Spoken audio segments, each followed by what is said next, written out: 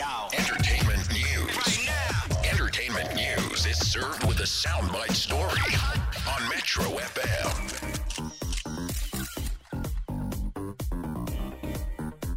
Well, I did mention Frank Ocean earlier, and that's because the R&B singer has been announced as one of the headliners at the 2023 Coachella Music and Arts Festival, which is taking place in April. The Thinking About You hitmaker was first selected as a headliner. That was back in 2020, but the festival, for obvious reasons, was cancelled. However, the musician has dropped an album. Hasn't dropped an album in about 6 years since he dropped his second studio album called Blonde back in 2016. Now, he's also released a couple of singles in that time and recently been working with a jewelry brand as well. So something's been keeping him busy.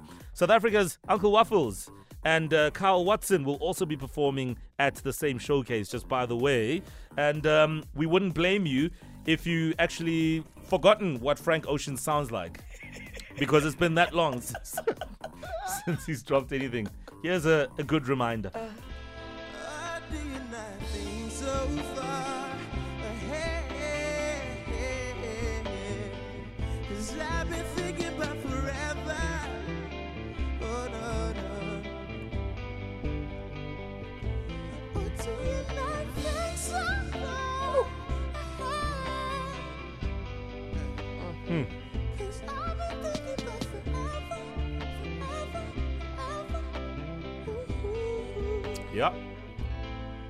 We hope those notes ring a bell. Oh, yes, indeed they do. Now, sitting with the Soundbite team, Frank Ocean says he is in a relationship, but he's open-minded to request. Now, here's exactly what he had to say to the team. Bafethu mina ngidlisiwe but mabu ngifuna lokho kuserious ngingaphalaza.